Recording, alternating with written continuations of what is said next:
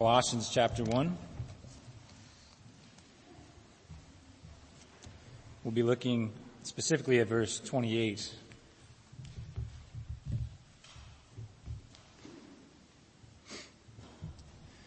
Our culture today seems to define itself in 140 characters. As you know, that's the allotted length of a tweet on Twitter. And so as these things become more popular, our attention spans grow shorter. We must say all we have to say within those narrow boundaries. We can't bear to read anything longer than that. News reports get shorter and shorter. The newspaper seems lighter than it's ever been. But it wasn't always that way. We weren't always such a brief culture. Abraham Lincoln, the American president, when he ran for U.S. Senate in 1858, engaged in a series of debates with Stephen Douglas. They became famous as the Lincoln-Douglas debates. And these debates would go on for hours and hours. And they actually would print the transcript of these debates in the newspaper. And people read them. 15 pages or more of a political debate. And that was hot stuff in the 1850s. Can you imagine printing a political debate in the newspaper? Nobody would read that. 15 pages? I certainly wouldn't read 15 pages of a debate in a newspaper. Sometimes I get bored halfway through a tweet, let alone political debate. But this is our culture. We want it short and sweet. We want the highlights. Don't bother me with anything more than that. So if someone forced the Apostle Paul to encapsulate his ministry philosophy in a tweet in 140 characters, I think that Colossians 1:28 might be a suitable summary. In the Greek text, it actually comes out to 146 characters. The NIV here is 118 characters if you're counting. So it would make on Paul's Twitter account. But in this verse, Paul gives us a clear, concise, and cogent description of his duties as minister of the gospel. This can serve even as a purpose statement of the church. And so we see in our passage today, Colossians 1:28, that Christ grows his church to maturity through the preaching of the gospel. And the message of this ministry is Christ. The method is Christ's method. And the goal is maturity in Christ. So first we see our message is Christ. Verse 28, we proclaim him. Paul has just given Colossians one of the greatest Christ-centered passages in the New Testament, beginning in verse 15. He's the image of the invisible God. He goes on through verse 20, this fantastic, great depiction we have of our Savior, Jesus Christ. And then he turns to the transformation that is found in Christ. Verse 21, once you were alienated from God, you were enemies in your minds because of your evil behavior, but now he has reconciled you by Christ's physical body through death to present you holy in his sight, without blemish and free from accusation. So he transitions from the supremacy of Christ. Now what has Christ done within you? He's taken you from an enemy of God, transformed you into a worshiper of him. And then he transitions again in verse 24, and he speaks of this mystery in Christ. We see in verse 26, the mystery that has been kept hidden for ages and generations, but is now disclosed to the saints. What has been hidden for generations has been made known, and the greatness of this mystery is Christ in you, verse 27, which is the hope of glory. So what is this mystery of Christ that is now revealed? In Scripture, mystery is not some hocus-pocus, otherworldly type of things that we might think of when we hear the word mystery. That was the understanding of some pagan religions in the first century. We see these mystery religions as they became known, and they promised eternal salvation through this secret knowledge. To those who were able to acquire this secret knowledge, they could have eternal life. Through the practice of certain formulaic rituals, you could even commune with the divine, and even to the select few, you could become divine yourself. And of course, this elevation to the realm of the divine brought with it great power. That's what they were after. The power of the supernatural. And the church at Colossae here has been infiltrated by some false teachers who were advocating elements of these mystery religions. They're promoting a perverted form of Christianity that incorporated some of this pagan religion, and they also mixed it with a little bit of Judaism. It was this false teaching soup that they were presenting to the Christians there at Colossae.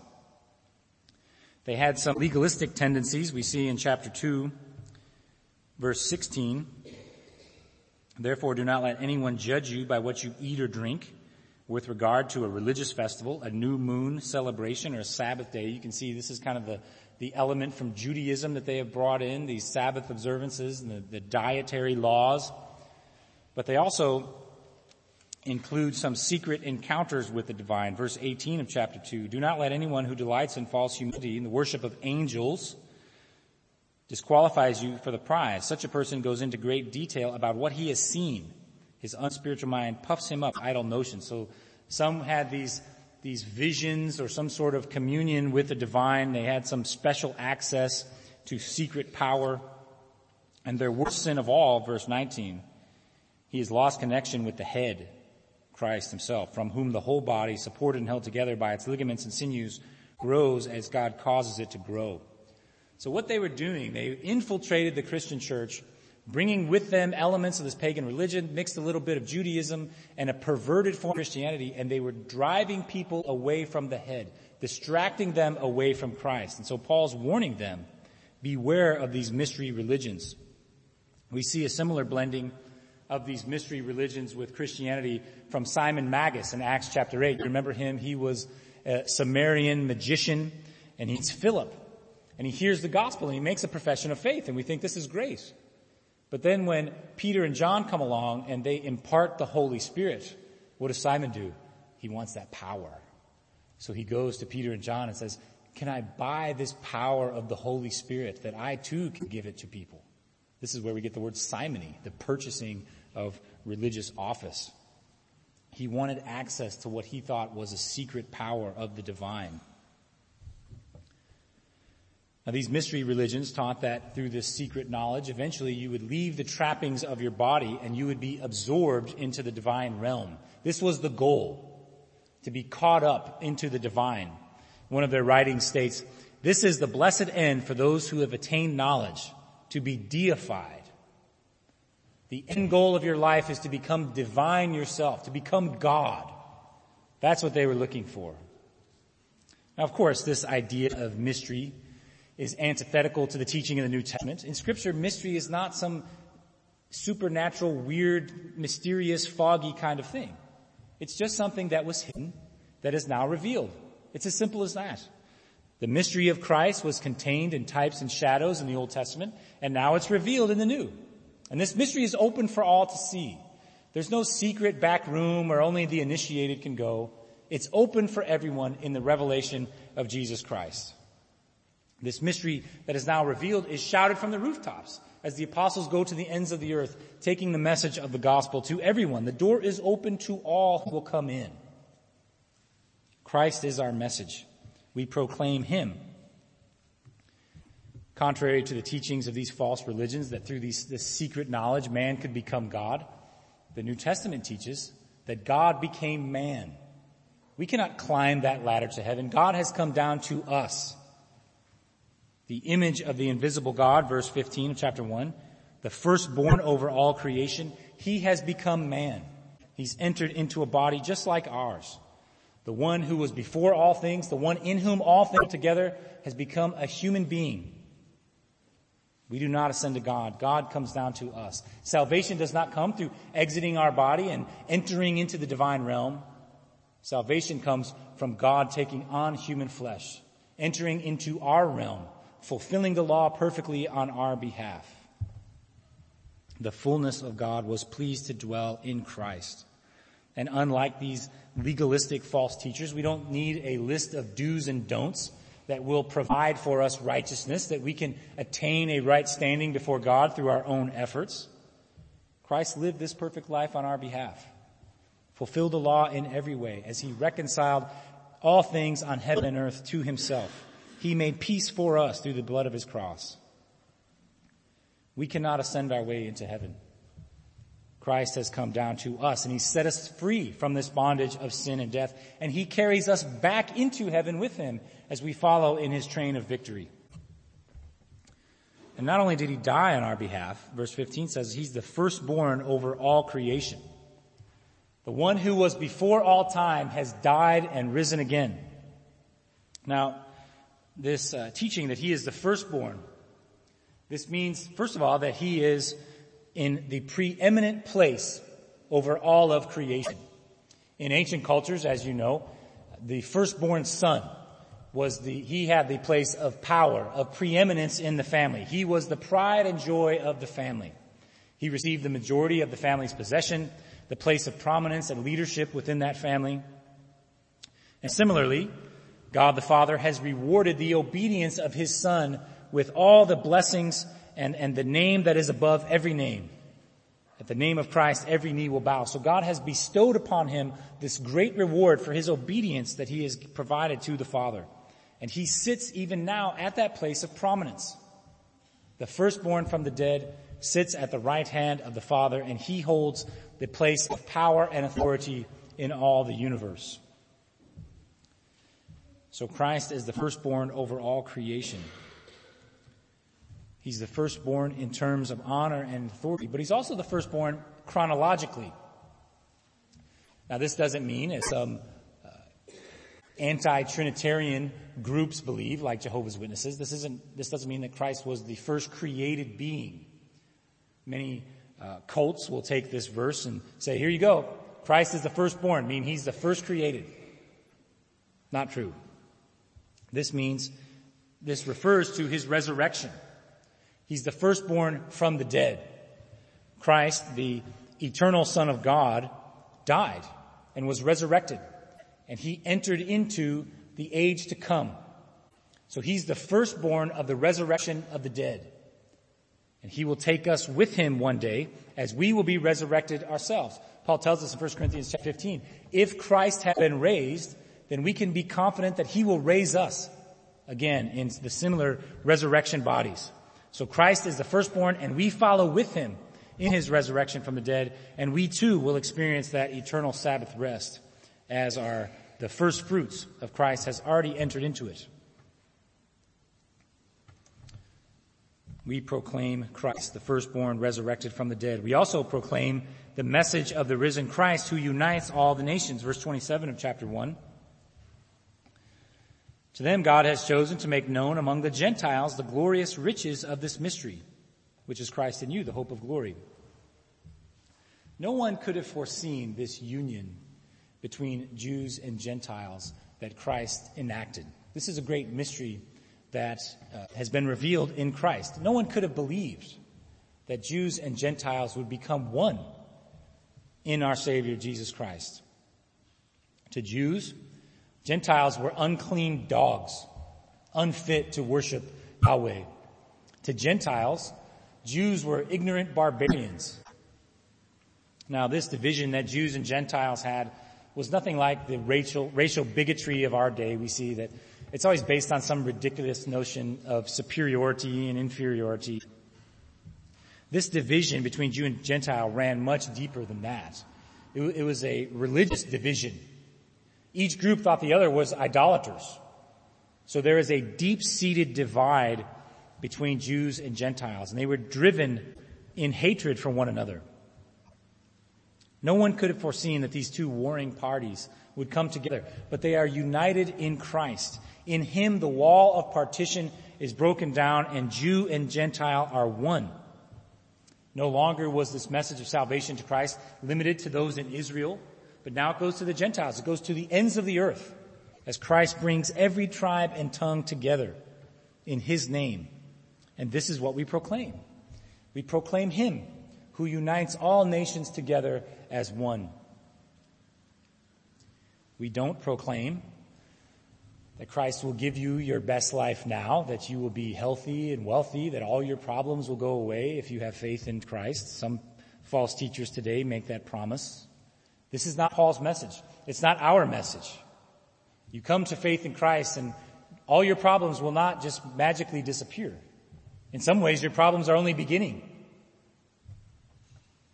Neither do we proclaim that Christ will put an end to all of society's ills. Christ will not soon rectify climate change or global poverty or terrorism. This is not our message that we proclaim. Of course, we hope that these things would be removed from society, that these things would be rectified, but this is not the message of the gospel. The message of the gospel is that Christ solves our greatest problem, which is, how can I be right before God?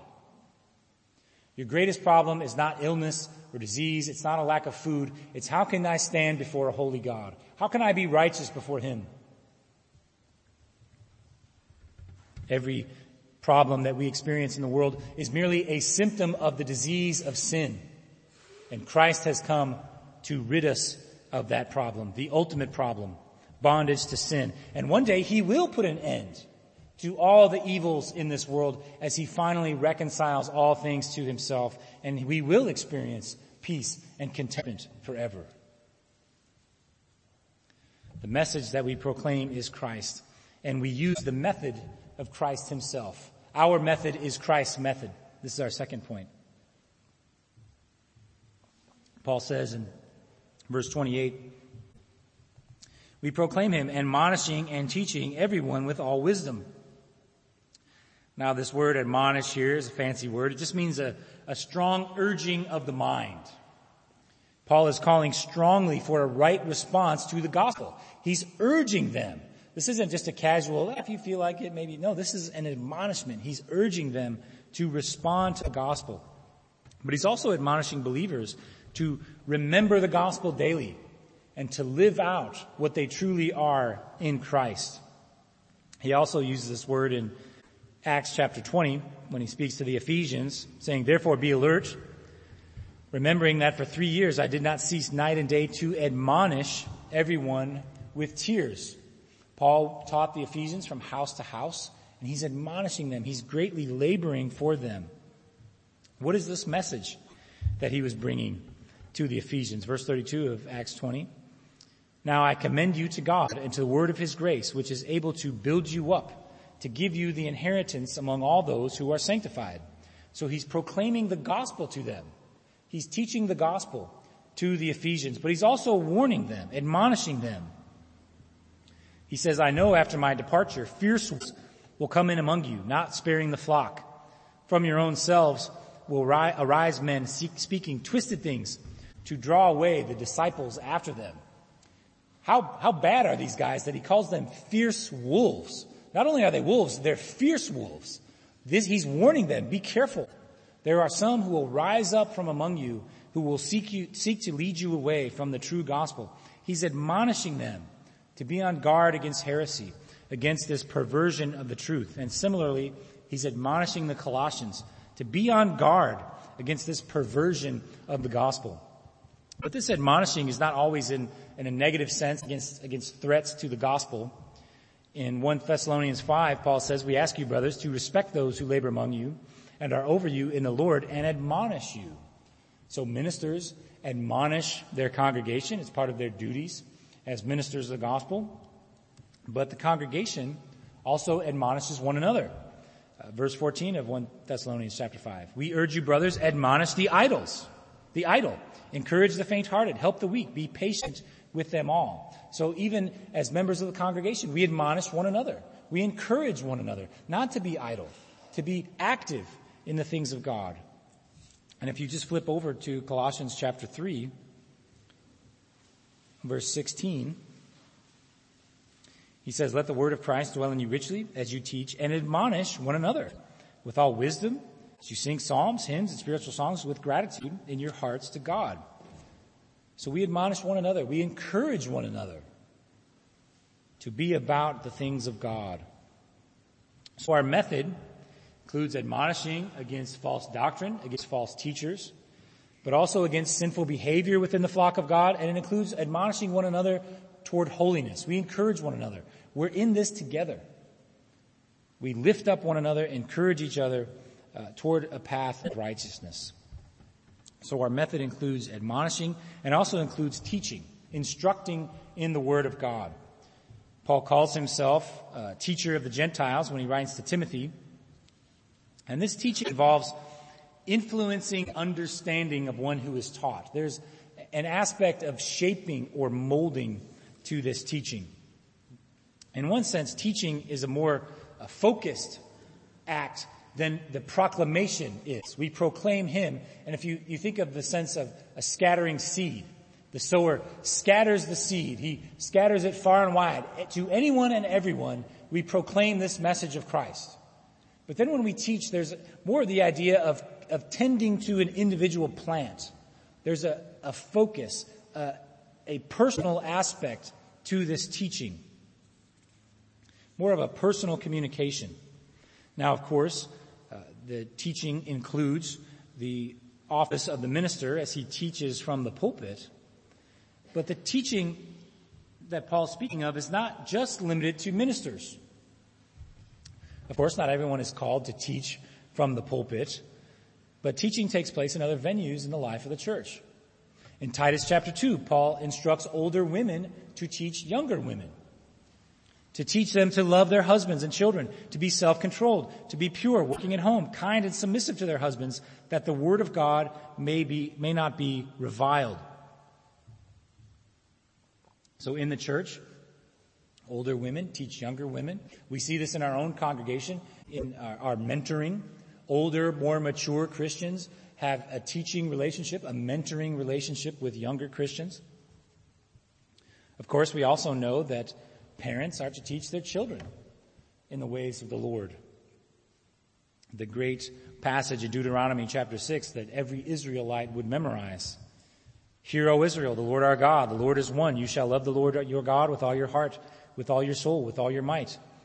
These words that I command to you today shall be on your heart. You shall teach them diligently to your children.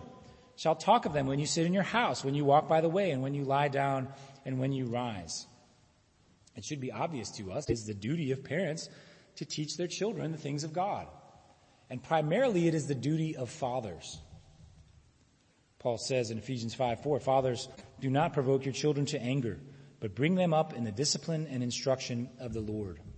Fathers bear an enormous responsibility to train their children in the ways of God.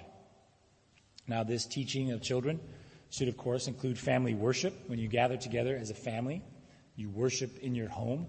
Many people have this idea of family worship as if there's only one way to do this, and it's chiseled in stone. And if you don't do it my way, well, you're not really doing family worship. And some people have an idea of family worship that it's this huge event, and they see it as some thing that they can never attain. And so they're discouraged by it, maybe because they think it's beyond their capability. But family worship is very simple. You gather together as a family, oftentimes around a meal or after a meal. Maybe you read scripture, read a psalm, maybe sing a psalm together, you pray, and that's it. It's very simple, but very effective as God sows the word into our hearts, into the hearts of our children. Now, of course, family worship is not a substitute for our own individual time with the Lord, our own time of prayer and Bible reading. It's not a box that we tick off and say, okay, I'm done for the day. That's all I need to do. But that covers, it is part of the daily teaching, the daily worship that is part of our lives as Christians. And of course, most importantly, is the Sunday gathering of the saints together. So teaching our children includes family worship. It also includes catechism. Catechizing is simply another word for teaching, a fancy word we might think, but it just means teaching. We Presbyterians are blessed to have fantastic catechisms, the larger and shorter catechism, the Westminster. These are outstanding summaries of Scripture. The Westminster Shorter Catechism was written specifically for children, that they could memorize it, and it's very good in that way. Also, for young children, we have the Catechism for Young Children. It's an abbreviated version of the Shorter Catechism, and children old enough to talk can memorize these things. We can't overestimate the positive effects of the Catechism on people's lives. A friend of mine pastors a church, and they use the Heidelberg Catechism, which is kind of a sister catechism to our Westminsters.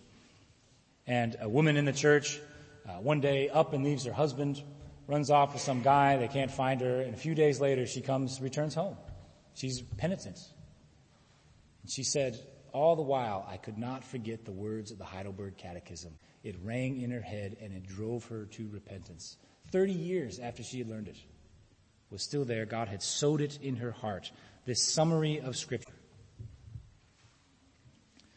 So teaching occurs in many aspects in the life of the church. More mature Christians teaching less mature, parents teaching children. In 1:28 here, Colossians, Paul is referring specifically to the teaching office of the minister, the teaching of the church that takes place every Lord's Day when the pastor stands in the pulpit and he preaches the Word of God. It includes this teaching aspect. So our method is that we admonish and teach everyone in all wisdom. Paul uses a great figure of speech here with this word all. The Greek text is a little more cumbersome than the NIV. It basically reads, we admonish all men, we teach all men in all wisdom so that we might present all men perfect in Christ. He's belaboring this universal aspect to it. There is no secret group.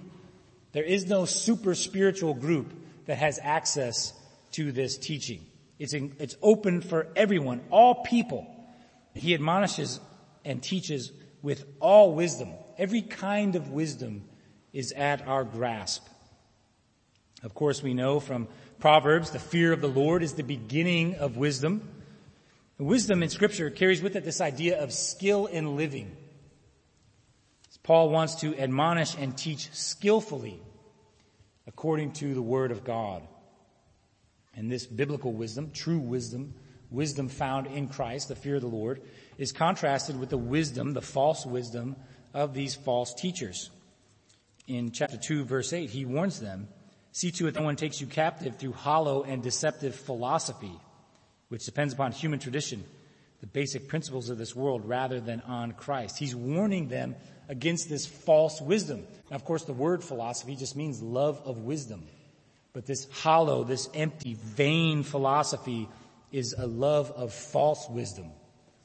It's a love of a lie. It depends upon human tradition. It rejects the revealed wisdom of the Word of God and trades it for the false wisdom of human tradition. Of course, the wisdom of God is revealed in the person of Jesus Christ. He is the source of wisdom. We must look to Him if we would have any wisdom. But this wisdom is open to all, not just a select few, not just those. Paul doesn't tell the Colossians that they have to travel to Delphi in Greece to consult the oracle who would provide secret wisdom, secret knowledge to those who would consult her. They don't have to participate in some secret ceremony or receive a vision of some false god in order to have access to this wisdom. The revelation of Jesus Christ provides us all the wisdom that we need. So our message is Christ, our method, Christ's method, and it all has one goal: maturity in Christ. We proclaim Him, admonishing and teaching everyone with all wisdom so that we may present everyone perfect in Christ. This word perfect here has the idea of completeness or maturity. It doesn't mean free from sin in that sense. It doesn't mean that at the end of our lives we will be sinless. It means we will be complete. We will be mature Christians in Christ. We've reached a state of finish. And this is the goal of the ministry. The goal of the ministry is to present everyone complete in Christ. Paul, of course, begins with himself. He preaches to himself before he preaches to others. He buffets his body, makes it his slave, that he would be mature in Christ.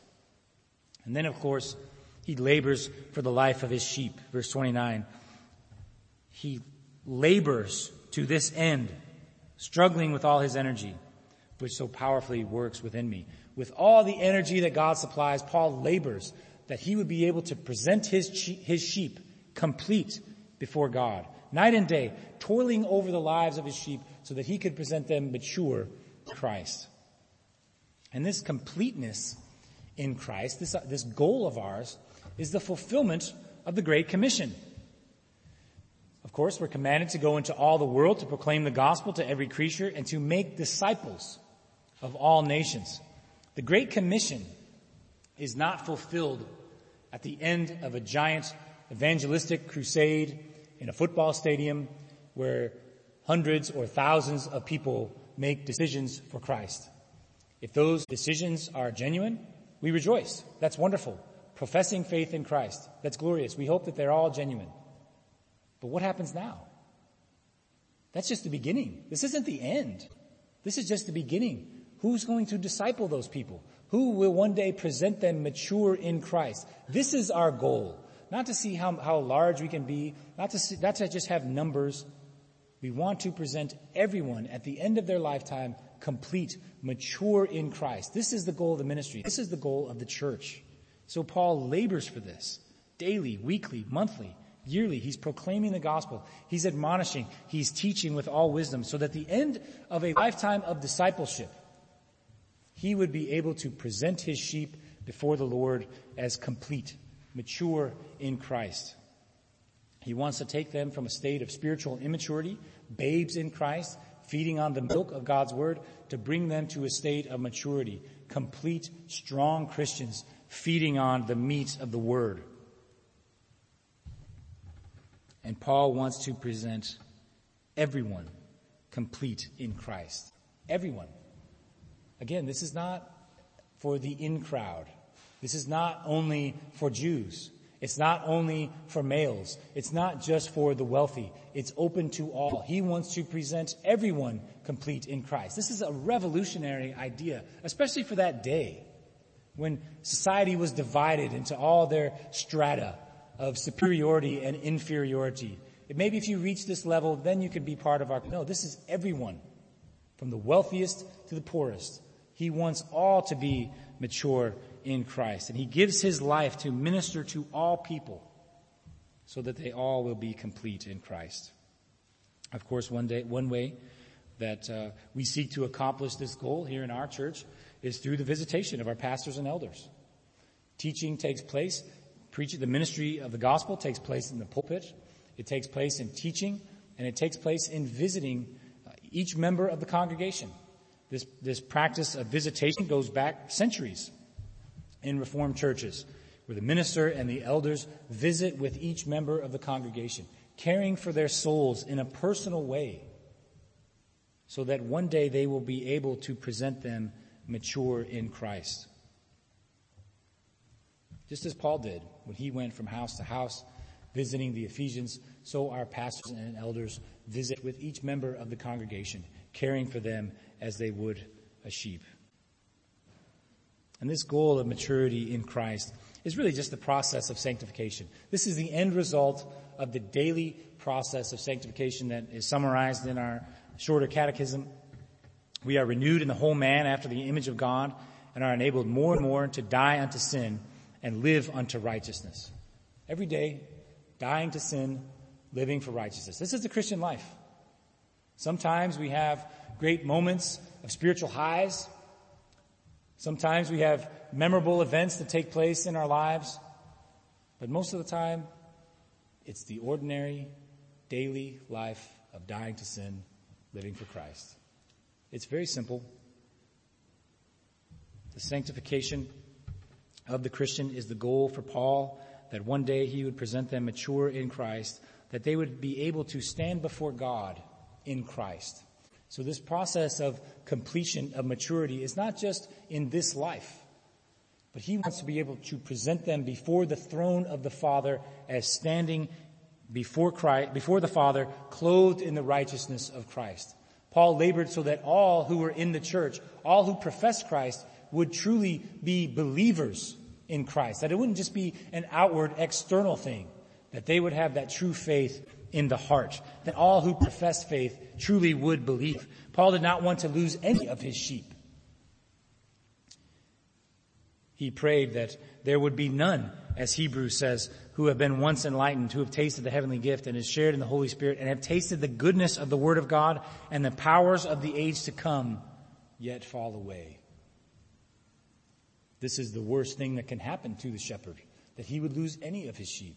And so Paul labors night and day that all would be complete in Christ, that all would be able to stand before the Father and be welcomed into his kingdom. This is the goal of the ministry. And this is how we define success in the ministry. It's not how big the congregation is. It's not how big your building is. It's not being lauded on television. It's not hanging out with celebrities. The reason for which we labor is to present everyone mature in Christ. So when someone asks you what your church is about, what do you do down there? You could take them to this verse. What is your church about? What do you do? Well, we proclaim Christ. We admonish everyone. We teach everyone with all wisdom. And the goal is that one day we would all be complete in Christ. It's that simple. Let's bow together in prayer.